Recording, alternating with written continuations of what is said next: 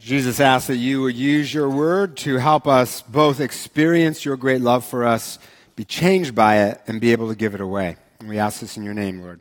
Amen. Well, hello to those of you at home online, our middle schoolers, our high schoolers, folks in our 11 o'clock service, as well as all of you here. How many of you think this business of changing clocks back and forth is just stupid?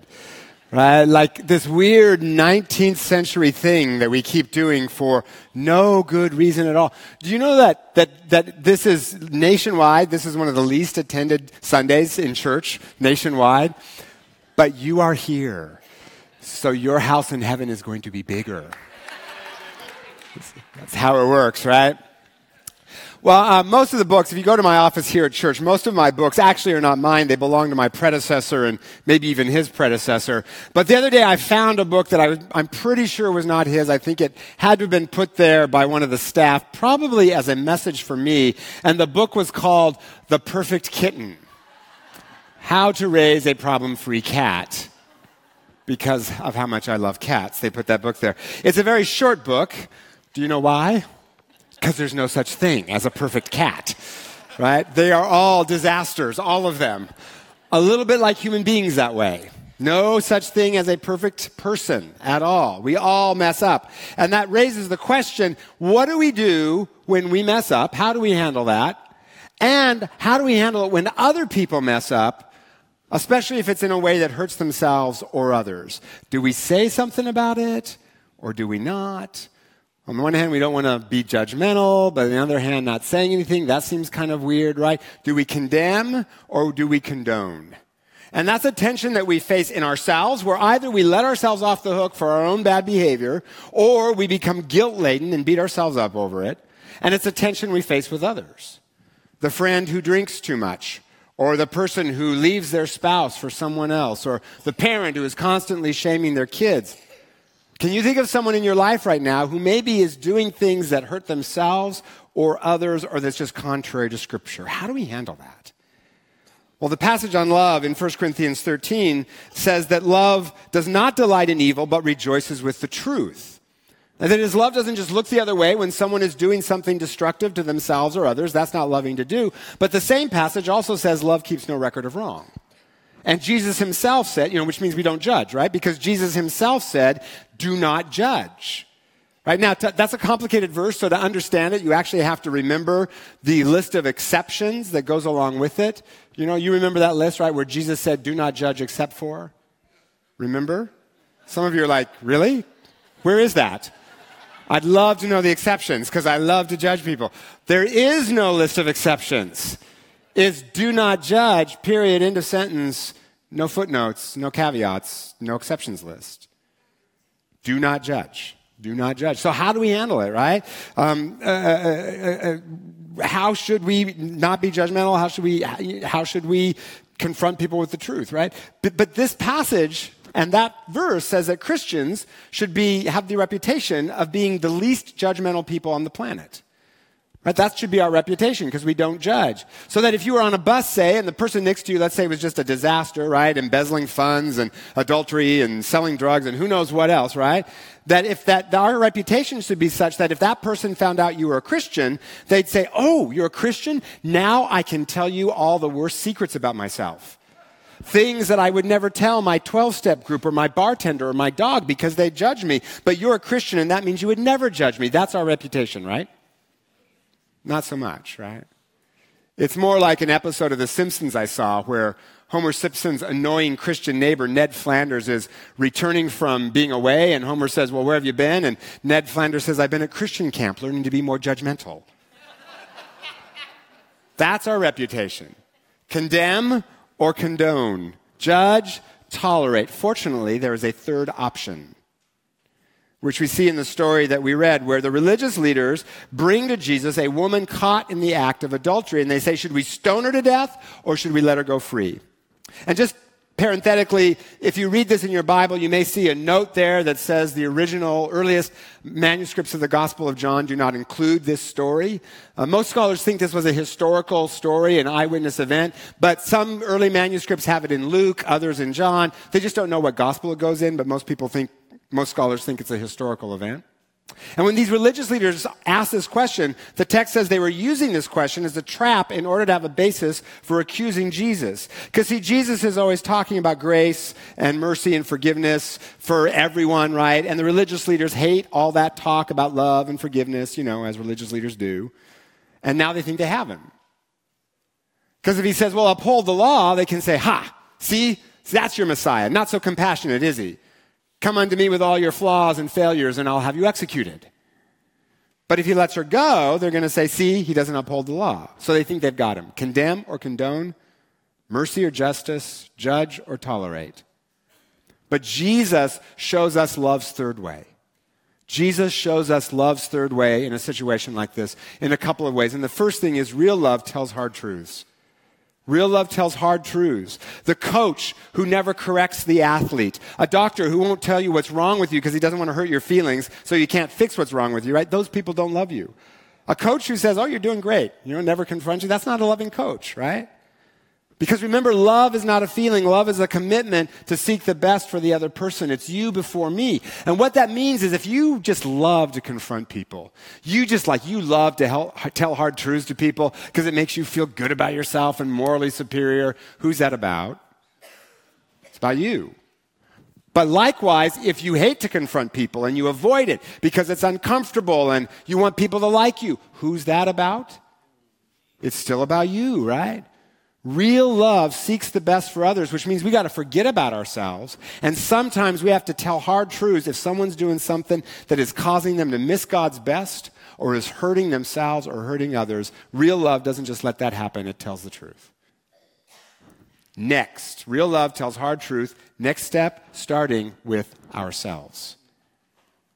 The religious leaders bring this woman caught in adultery, and they say to Jesus, in the law, Moses commanded us to stone such women. What do you say? Okay, there's like a million problems in this one sentence alone. First, while Old Testament law had harsh penalties, in some ways to protect people, like adultery divided husbands and wives, separated them, and in that culture, women could not support themselves, couldn't work, so that literally adultery would leave women and children literally starving. So yes, Old Testament penalties could be harsh, but because of that, Old Testament law was obsessed with fairness and obsessed with avoiding bias of any kind. Bias men over women, rich over poor. So the result of that was, in this case, both the man and the woman have to be punished for adultery. So question, where's the guy? Where's the guy? This is clearly a case of the double standard. On top of that, the law also said there had to be two witnesses to the event. Not, I saw her coming out of his hotel room. Not, I saw him with her. No. You had to see the deed with your own eyes. And not just one witness, two witnesses. Question, how'd the religious leaders see this? Were they peering in her window? Because that's just creepy, right?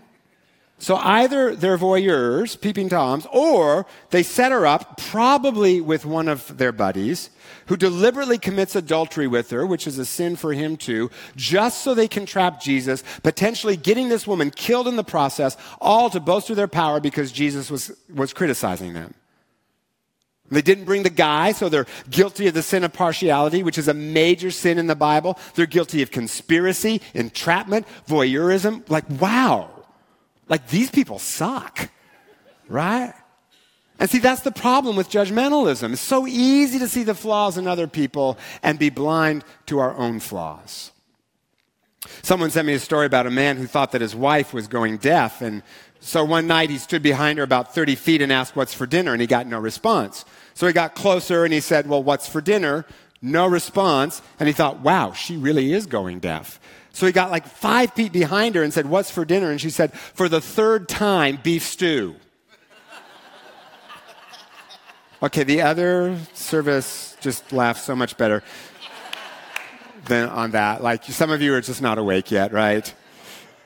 Psychologists call it the fundamental attribution error, where we assume that someone else's behavior is because of their rotten character, but our behavior is because of external pressures. So for instance, if we drive crazy through traffic, it's because we're late for an important meeting and we hardly ever do it. But if someone else cuts us off, there can be only one plausible explanation. They're a jerk, right? We condemn others, but we let ourselves off the hook. Say to ourselves things like, you're not drinking too much, you're just relaxing. You didn't lash out in anger at that person, you just told them truth for their own good. You didn't gossip about that person. You shared prayer concerns. We need to pray for Tom. Really, do tell. Right? We let ourselves off the hook, but we condemn others in the process. Real love tells hard truths, but if we don't start telling hard truth to ourselves, we should not go any further than that. If we are not starting by telling hard truths to ourselves first, do not proceed. Do not pass go. Stop. Don't talk to anyone else until you deal with your own stuff. And that's exactly what the religious leaders were not doing. So the text says Jesus bent down and started to write on the ground with his finger, which is kind of an odd detail that sounds like an eyewitness historical account. You wouldn't just put that detail in, especially the way they wrote back then. And oceans of ink have been spilled on what was Jesus writing. I've got a theory I'll tell you in a minute. And then Jesus says this famous line, let any one of you who is without sin be the first to throw a stone at her, which is brilliant. He upholds the penalty. Go ahead, throw the stones, but with a condition that makes it impossible for anyone to actually do it. And then it says at this, those who heard began to go away one at a time, the older ones first, probably because the older ones had more time to rack up more sins. And he forces them to confront their sin. I once heard a pastor who was being criticized by folks in his church, and he said, how dare they question my character? Here's the thing, my character always needs to be questioned. We need people in our lives to tell us hard truths. So question, have you deputized someone in your life, some people in your life, to speak hard truth to you when you need it? Because when we understand that our sins aren't just these trivial little peccadillos, that we're not just morally suboptimal, or that we need to target holiness as a growth opportunity for 2018, but that our gossip destroys someone's reputation. Or when we hoard resources or indulge in lustful thoughts, we hurt ourselves, we hurt others, we miss God's best. When we get that, it becomes a lot harder to judge because we know that we're sinners too. Real love tells hard truths first to ourselves, and then next step, getting the order right. You got to get the order right. So a few chapters before this story, in the Gospel of John, at the beginning, it says that Jesus was the Word of God, and it said the Word became flesh and made his dwelling among us full of grace and truth. In that phrase, which comes first? Grace. Get the order right. After all her accusers leave, Jesus says to this woman, where are they? Has no one condemned you? That is such a powerful question. Who condemns you? No one, sir. She said. That is no one. That is so powerful. We need both grace and truth in our lives, but we got to get the order right. Jesus does not say, stop sinning and I'll forgive you, right? He doesn't say, if you're really good, I'll give you a second chance. He says, neither do I condemn you. Now leave your life of sin. Grace first, truth second. When dealing with others, we got to lead with grace, but also when dealing with ourselves, right? Because sometimes we just beat ourselves up for all the things we do wrong. Right? Do you ever come in here on a Sunday morning and think, man, I must be the worst Christian in here? Because if you think about it, somebody has to be. All right? Might as well be you, right? And that's how we think, right? But that's not how Jesus thinks. You know what I think Jesus wrote on the ground in this story? I think it's a deliberate reference to the 10 Commandments, which God wrote with his finger on tablets of stone. So here Jesus, God in the flesh, writes with his finger, and I think he writes the accusations against this woman in the dust. The law was carved with God's finger on tablets of stone, but Jesus writes the accusations against us in the dust that is blown away and seen no more. And the reason we're forgiven is the same reason this woman is forgiven. Back then, the penalty for adultery was death. Jesus does not suspend that penalty. It's just that he takes that penalty himself. He'll be put to death so she and we can go free.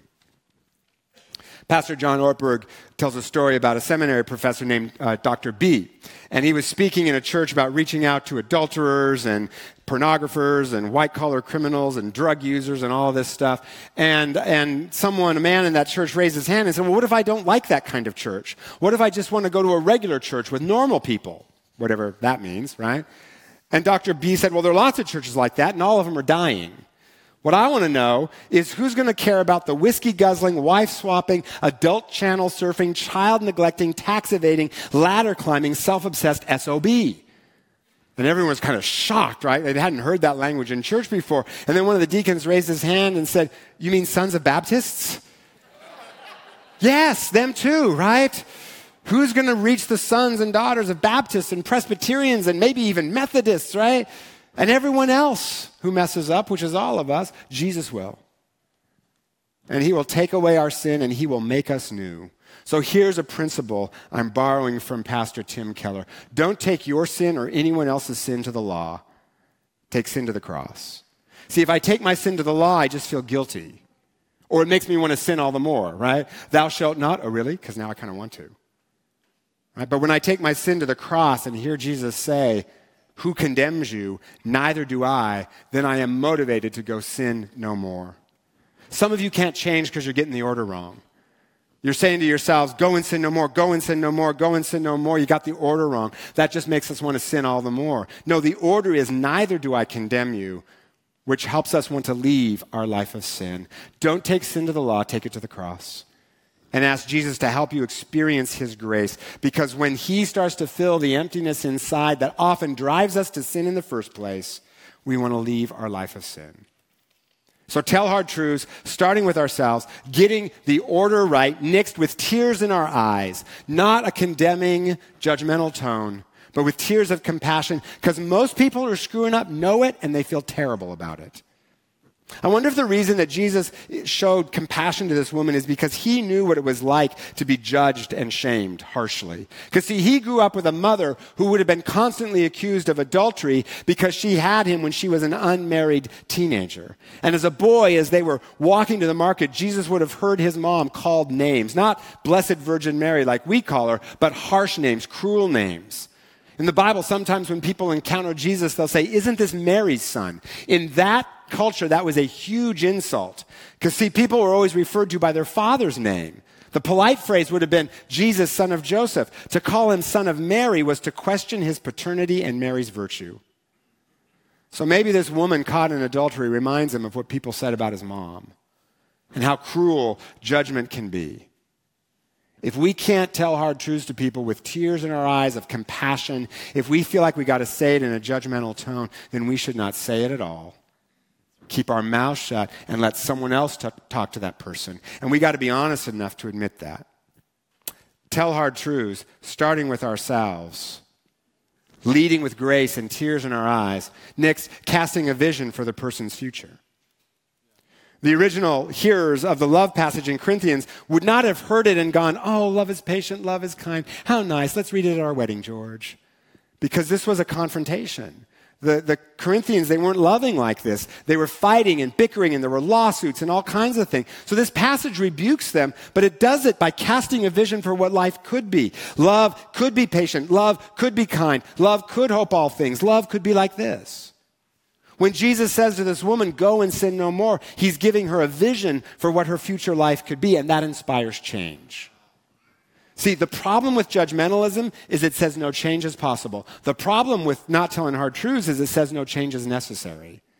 But grace and truth together say that change is both necessary and possible in Jesus. So tell hard truths, starting with ourselves, leading with grace and tears in our eyes, casting an inspiring vision for what the future can be, and then finally give it time.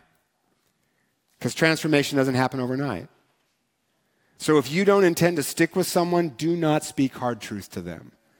We should not be confronting people that we are not in relationship with. Otherwise, that's just a hit and run. So give it some time.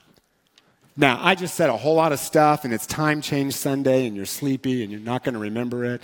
So let me put this down to a formula I gave you years ago, but let me remind you of this formula. Real transformation in love's third way does this. Grace plus truth plus vision plus time equals transformation. For ourselves, for others, real love, love's third way, offers grace plus truth plus vision plus time. When I was doing college ministry, I remember one day I came home and heard my wife talking on the phone in the other room to a student in our ministry. And she was very impassioned. In fact, it sounded like she was almost yelling at the student. And one of the things I love about my wife, and those of you who know her, you know this is true, I just love that you always know what she's thinking because she tells you. Right? Like if the thought occurs, it must be spoken. So it's just like a fiber optic superhighway from brain to mouth. It's a interesting quality for a pastor's wife to have. And I love it. I mean, that's like one of my favorite things about her because you never know what she's going to say and you always know where you stand with her. It's awesome, right? So I heard my wife and it sounded almost like she was yelling at this student.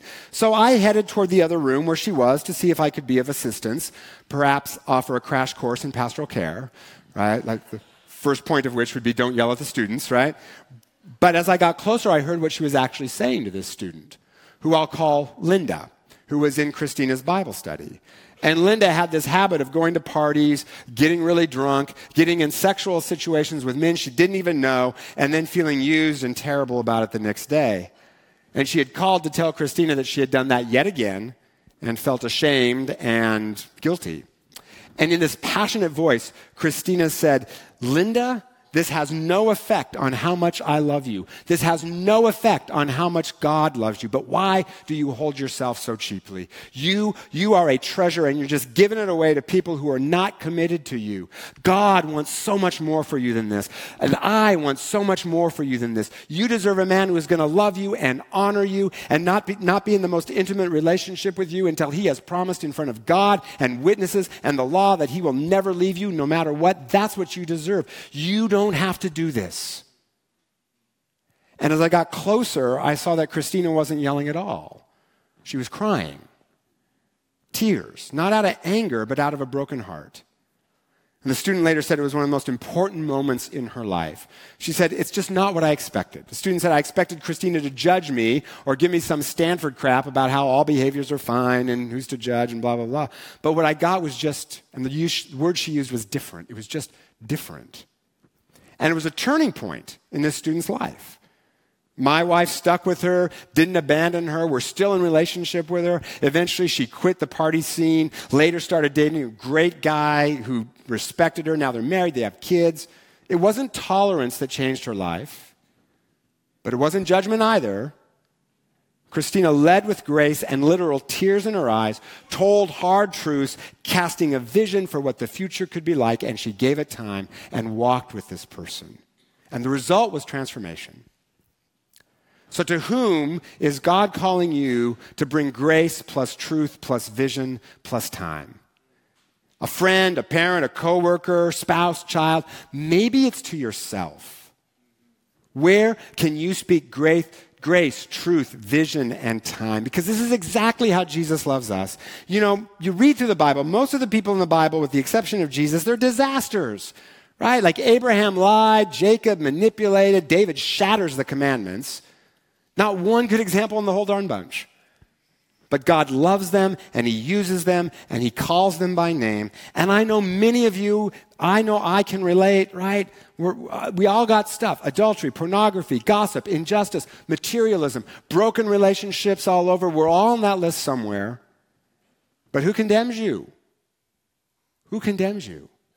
No one. There is now no condemnation for those who are in Christ Jesus. And he gives us power to become new people, which is why I see marriages being healed and families restored and addictions overcome, because God's grace always has the last word. Compromise your integrity and lie through your teeth. If Jesus is in the mix, grace will get the last word. Shop too much, spend money you don't have, neglecting the needs of others. Still in all, if Jesus is in the mix, grace gets the last word. When lust and greed and bickering and rage multiply, the grace of God multiplies all the more. The whole Bible can be summed up in 4 words: God never gives up. And he makes all things new, and that includes you. Yeah, but Pastor, if you only knew what I've done, including you. But Pastor, you don't understand, you see, including you. Yeah, but including you. Through Jesus, the Father is seeking you. And he calls you by name, and he says, I know. I know the enemy has made you do bad things. But you are not a bad man. You are not a bad woman. You are my son. You are my daughter, and I am your Father who loves you and makes you new. God never gives up. Not on you, not on me, and not on those people out there who need to know there's a God out there who loves them like crazy. God never gives up. Jesus, thank you so much for that promise that you give us, that you don't give up on us at all, that your love never runs out, your love never gives up, your love never fails. Lord, help that to be real to us. Help that to sink in to our hearts deep inside, God. so that we can be loving like you are loving. We ask this in your name, Jesus. Amen.